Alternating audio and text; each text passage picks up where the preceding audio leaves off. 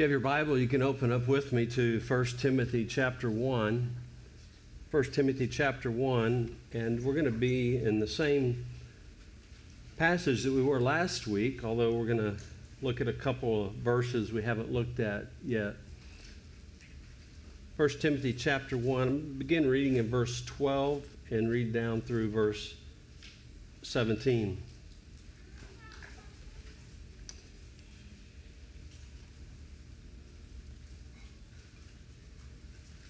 Verse 12, I thank him who has given me strength, Christ Jesus our Lord, because he judged me faithful, appointing me to his service. Though formerly I was a blasphemer, persecutor, and insolent opponent, but I received mercy because I had acted ignorantly in unbelief.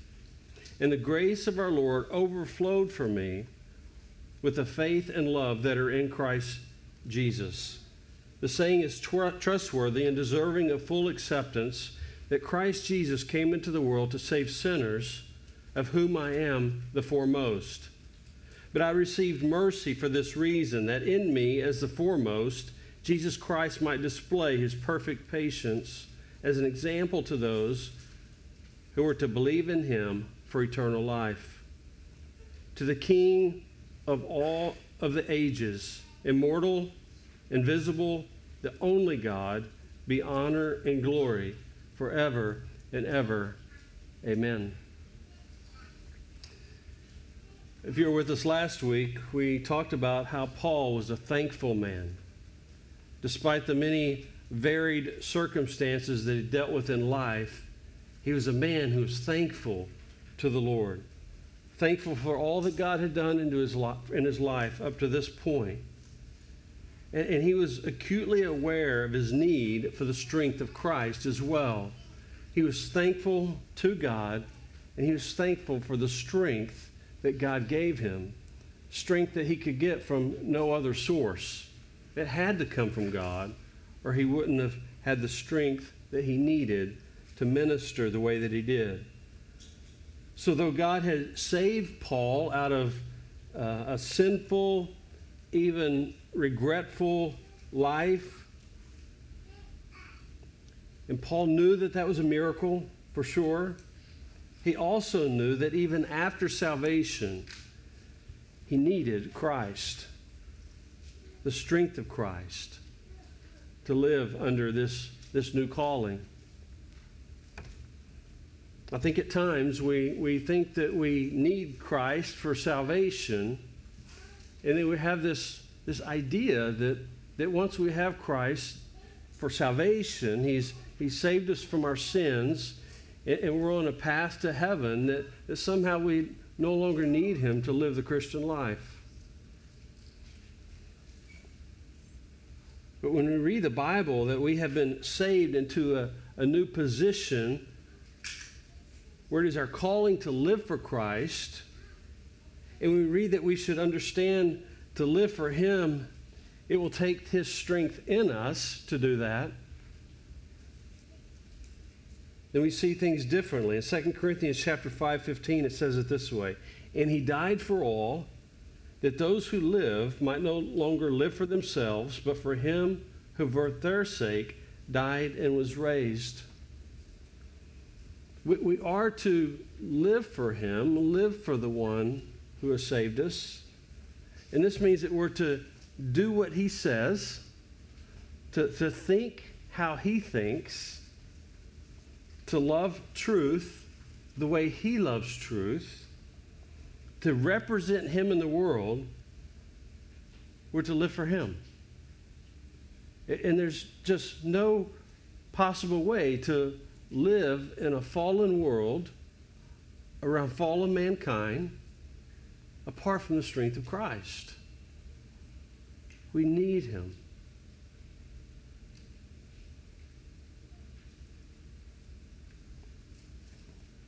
Life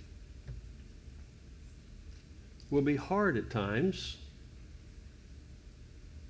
and impossible on our own, but not impossible under the ongoing strength of the Creator of the universe.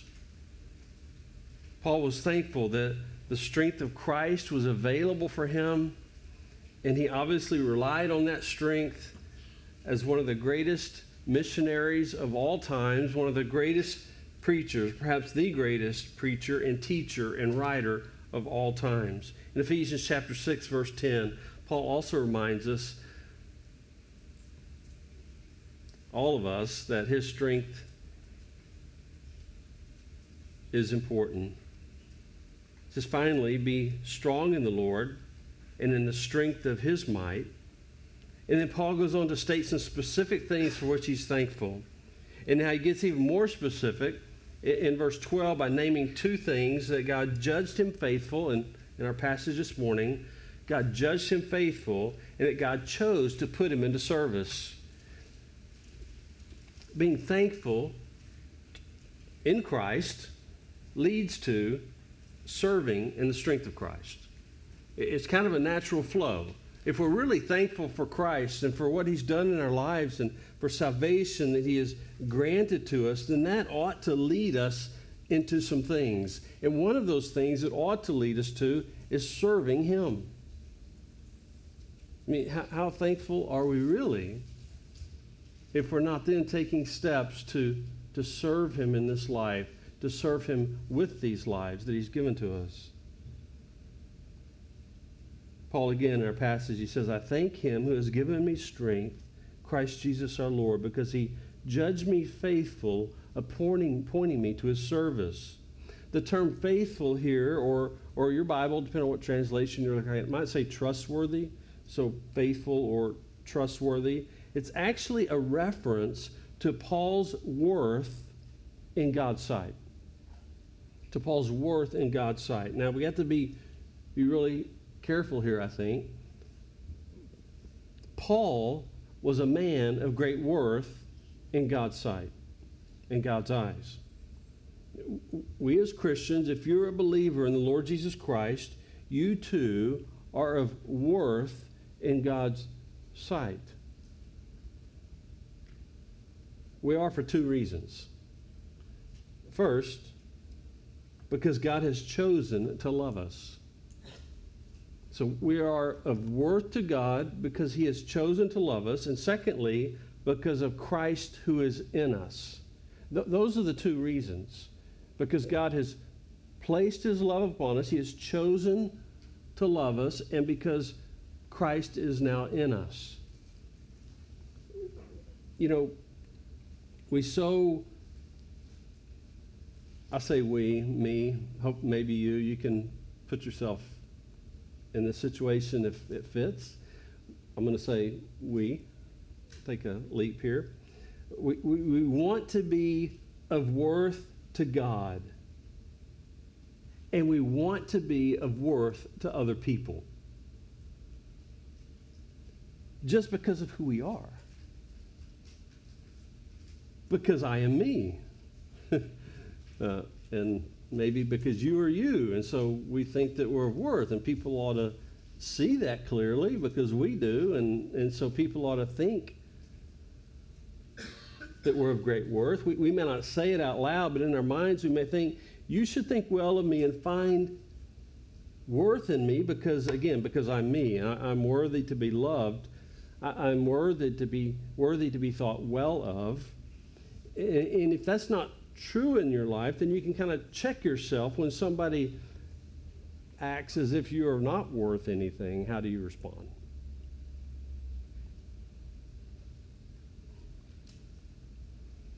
In fact, if people don't treat us as if we're of great worth, then very often there's some ways that we may respond to that, like we may shun them. Don't treat me the way I think I should be treated, then we kind of stiff-arm them. Or we just write them off, write them out of our lives. Or otherwise just distance ourselves from them. Why? Because they're not treating us the way we want to be treated, the way we think that we should be treated. Or we might even say the way we deserve to be treated. I mean, if you can't see how great I am, then I don't really need you in my life. Again, we don't probably say that out loud, but that might be how we respond to people and act. We so want people to think highly of us just because of who we are, our personality, or just because of our longing to be loved. Just love me for me because of who I am is what we may, again, say or at least think. But with God, you'll notice that our worthiness has nothing really to do with us as it does have to do with God's character, who the Father is and who Christ is. In other words, our worth is totally wrapped up in God himself. Outside of God, we are nothing. With God, we are of great worth in his eyes. We can't brag about our worth. Our worth is in God, and our worth is in Christ. Our worth is Christ in us. Yes, God judged Paul as faithful, the passage says, or trustworthy, but here is why. 1 Corinthians chapter 7, verse 25. Now concerning the betrothed, I have no command from the Lord, but I give my judgment, get this, as one who by the Lord's mercy is trustworthy. Why is he trustworthy? Because of God's mercy. Paul is not suggesting that he had received this important appointment to ministry because God thought so well of him. No, he was amazed that a man from his background would ever be entrusted with the gospel at all. He was overjoyed at God's demonstration of confidence in him by placing him, a man of violence in the past, and a threat to Christians in the past, that he would put him in a place of service for the kingdom of God. There's hope for all of us, isn't there? When we read passages like this. Paul's faithfulness was due to God's mercy in his life. God's mercy that came to Paul, that rescued Paul, and that made him a man of God. It was God's mercy. Knowing this truth ought to just slap the arrogance and pride out of us. But sometimes God will choose to use us, me or you, in some positive way for the sake of his kingdom in significant ways. And yet we can be so prone to think in our flesh that somehow we are above the next guy because we served in this way or that particular way. Even when it is not our strength, but God's strength in us. We're so helpless without Christ, and we just have to remember that. As we read last week, apart from him, we can do nothing. That is nothing spiritually good or effective. Apart from him, we can do nothing. When God spoke to a man named Ananias in Acts chapter 9, you might remember that story, and told Ananias to go and find Paul. Here's how the Lord spoke of Paul. I think this is interesting. God said to Ananias, "Go, for he is a chosen instrument of mine to carry my name before the Gentiles and kings and the children of Israel. For I will show him how much he must suffer for the sake of my name." So when Paul sent Ananias, he speaks of Paul as what? As a chosen instrument of mine.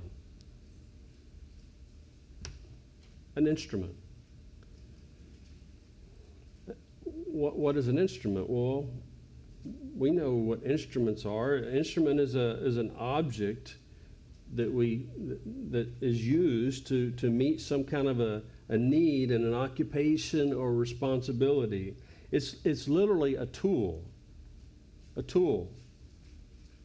for precision work, and it's used to accomplish a specific task. God refers to Paul as an instrument. He speaks of Paul this way. He speaks of Paul as his chosen instrument, a tool that God will use for precision work. And the thing about a tool is that it does nothing on its own, unfortunately sometimes. It does nothing on its own. In fact, it's useless and it's dependent upon its user. I have tools. You probably have tools. The tools in my toolbox sometimes do okay in my hand. But in an accomplished mechanic's hands, they would be much more useful and do much better work. A few years ago, we were in the process of building a house, and it was amazing to me to watch skilled craftsmen. I enjoy just watching that. And I know how to do many things regarding building a house, but knowing how to do something and then actually putting the tool in your hand and doing it is two different things. I see those guys, I'd watch those guys spending an hour doing what it would take me maybe days to do, and do a much better job than I could ever do. But we have the same tools. I've got the same tools. I can't blame my projects on the tools. It's the one using the tools that make all the difference. Paul was an instrument, a tool in God's hands. When God used Paul, and when he uses you or me, we are simply tools in his hands. We are instruments in the hand of God. When God spoke to Ananias concerning Paul, saying, "Go, for he is a chosen instrument of mine to carry my name before the Gentiles and kings and children of Israel," we see that Paul was a particular type instrument. He was one that would go and speak to many people, present the gospel. He would train up leaders. He would do missions. He would write, as we see, as we have the scripture. He was chosen for very specific purposes. And so when Paul writes in our passage this morning in verse 12, "I thank him who has given me strength, Christ Jesus our Lord, because he judged me faithful, appointing me to his service." God judged Paul faithful as a steward, as one who had received the mercy of God, as one who is not worthy of God, who is now worthy of God because of Christ in him, and the service would be specific to what God had called him to do. We are instruments in the Redeemer's hand. It's not as though Paul was a faithful man and then God chose him. He was not a faithful man before God chose him. He was not a faithful man before that day on the road to Damascus. Paul's very clear about this, and he wants his readers to be clear on this too. He makes it clear with these words about his horrific past. He says, though, in verse 13, "Though formerly I was a blasphemer, persecutor, an insolent opponent." At this point in Paul's life, it must have been very painful to speak these words and to remember, to recall his past. There are things in my past I don't really want to talk about or remember. Paul's past sins were very public. And many would have known about his past, and I'm sure there were many who had a difficult time trusting Paul because they knew of his past. The word had gotten around. Maybe some who had actually suffered tremendously because of Paul's past, because of what Paul may have done to them, or maybe to their family members or friends or neighbors.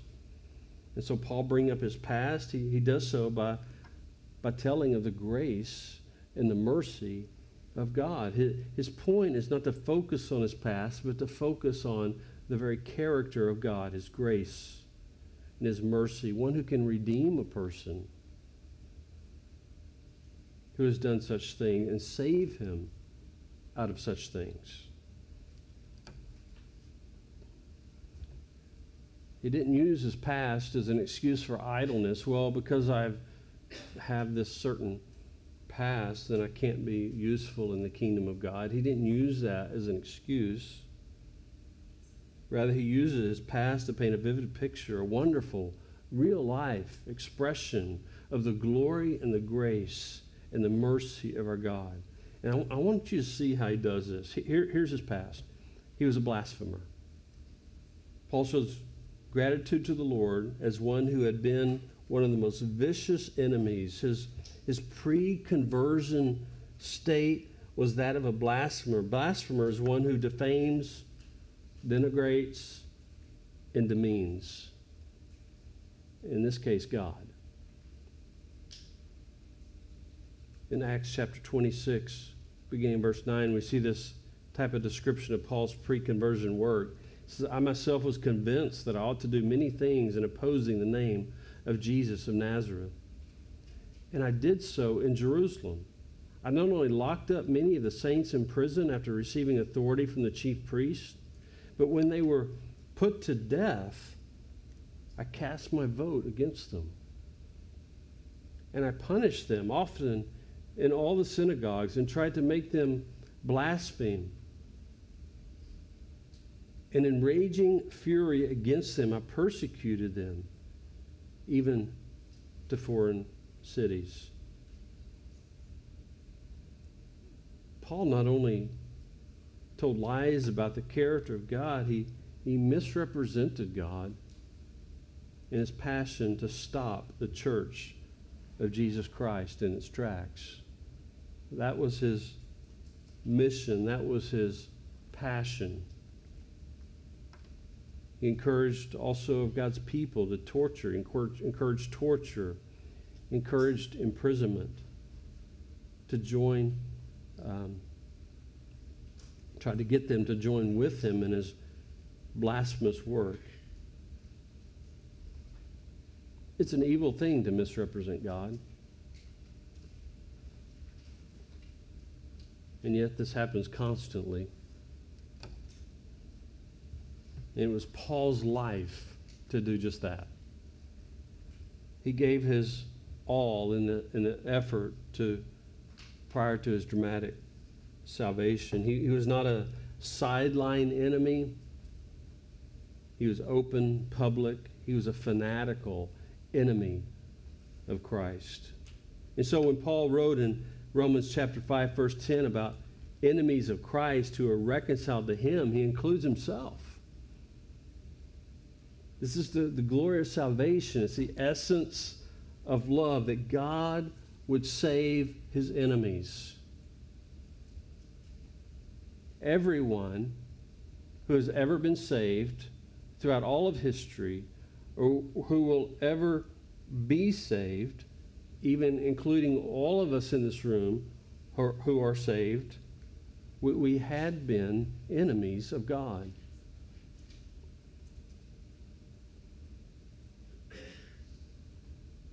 He doesn't stop there. He says he was a persecutor. Persecution was the key issue in Jesus' confrontation to Paul.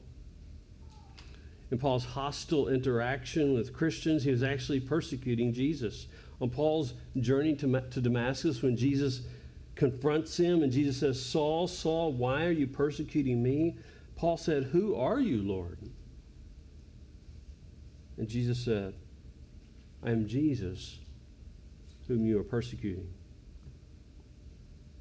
He was an insolent opponent. An insolent opponent, this describes one who had utter disregard for other people's rights, trampling on people's rights. Paul didn't care if his work separated families. He didn't care if his work separated friends or landed a person in prison or even led to their death.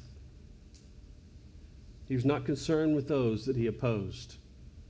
He did his work at the expense of those who chose to follow Christ, and Paul had no regret toward them. He was single-minded in his persecution. This is who Paul was. He was clearly an enemy of the Lord. And this evil and yet pitiful state is where the Lord met him. Paul didn't clean up his life before God entered into his life and changed him. The Lord did not meet him to give him what he deserved. He met him to give him what he could never deserve, and that is mercy. He says, but I received mercy because I had acted ignorantly in unbelief. And the grace of our Lord overflowed for me with the faith and love that are in Christ Jesus. Paul never gave mercy in his pre-conversion life. He never extended mercy to those that he opposed.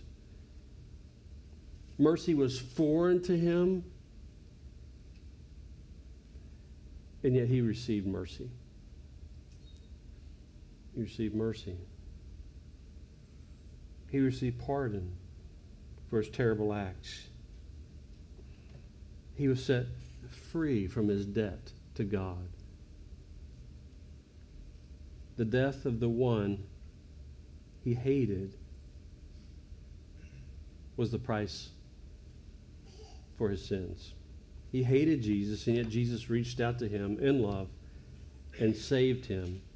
Jesus was his enemy, but became his Lord. This is the gospel. It's the gospel as we understand it from the Scripture, illustrated in Paul's life. It's one of the most clear pictures of the gospel, and that is, it is mercy. This is how we should all see our salvation. When Paul said that he received mercy because of it, he acted ignorantly in unbelief, he's not minimizing his sin as sin. It's not as though his ignorance made him worthy of salvation somehow. I think he says this as to differentiate between his sin and the sin described in the Old Testament and the New Testament as blaspheming the Lord or blaspheming the Holy Spirit. In these cases, it's done with full knowledge and defiantly.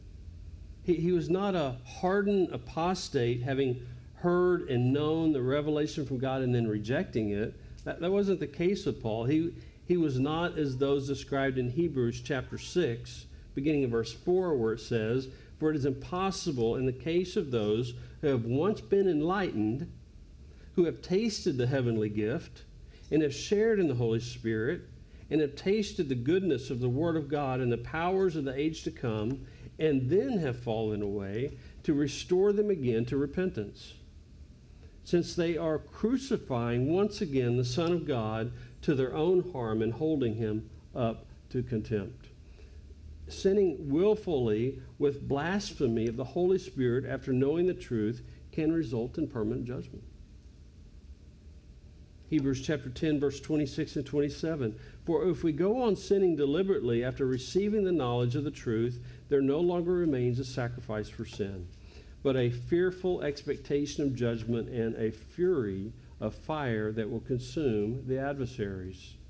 The sinning here means a chosen, purposeful lifestyle of sin. A chosen, purposeful lifestyle of sin.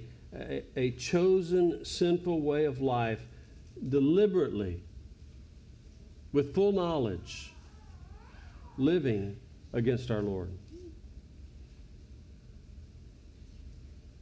It's a dangerous place to be. And so, back to our passage in verse 14. And the grace of our Lord overflowed for me with the faith and love that are in Christ Jesus. Abundant sin in Paul's life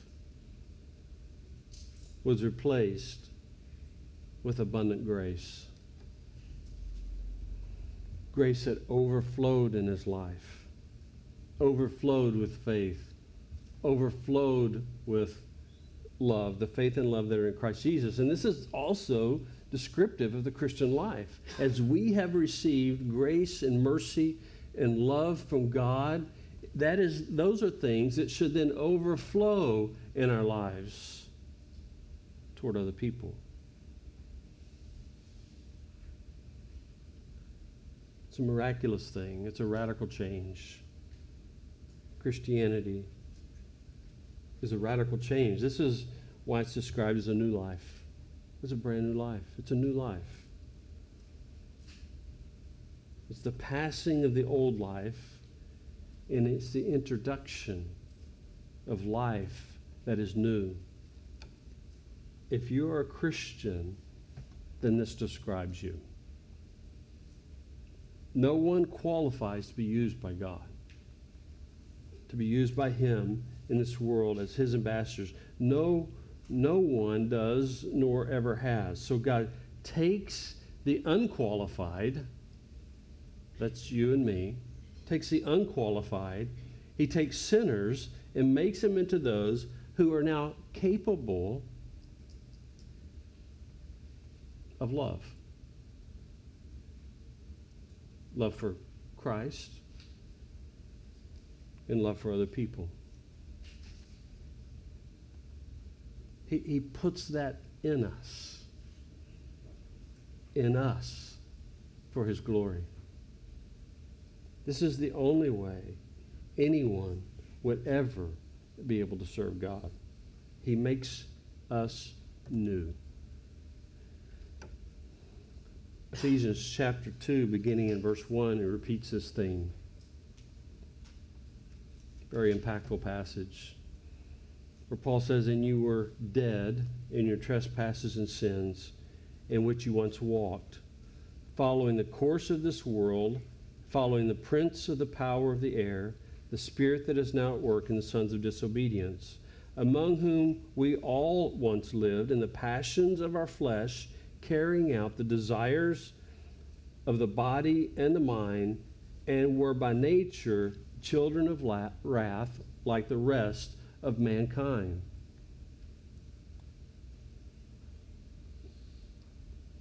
Describes a people who are about to walk off a cliff in life. And then verse 4, "But God, being rich in mercy because of the great love with which He loved us, even when we were dead in our trespasses, made us alive together with Christ. For by grace you have been saved, and raised us up with Him and seated us with Him in the heavenly places in Christ Jesus, so that in the coming ages we might show the immeasurable riches of His kindness, of His grace and kindness toward us in Christ Jesus. For by grace you have been saved through faith, and this is not your own doing, it is a gift of God, not a result of works, that no one may boast. For we are His workmanship, created in Christ Jesus for good works, which God prepared beforehand that we should walk in them." If you are a believer in the Lord Jesus Christ, then that is your story. Then that is true for you. The mercy of God having come down and reached into your life and saved you, so that you can now walk with Him in His strength, in His might, for His glory. I thank Him who has given me strength, Christ Jesus our Lord, because He judged me faithful, appointing me to His service. Though formerly I was a blasphemer, persecutor, and insolent opponent, but I received mercy because I had acted ignorantly in unbelief, and the grace of our Lord overflowed from me with the faith and love that are in Christ Jesus. Let's pray. Father, I thank you for your incredible, magnificent work in your children's lives. Lord, I thank you that you choose that you choose to love those who are not lovely, and that you choose to change hearts and minds for your glory. And so, Lord, I pray that we would be willing instruments in your hand, that out of thankful, abundantly thankful hearts, Father, that we will serve you in grace and truth. For it's in Christ's name I pray. Amen.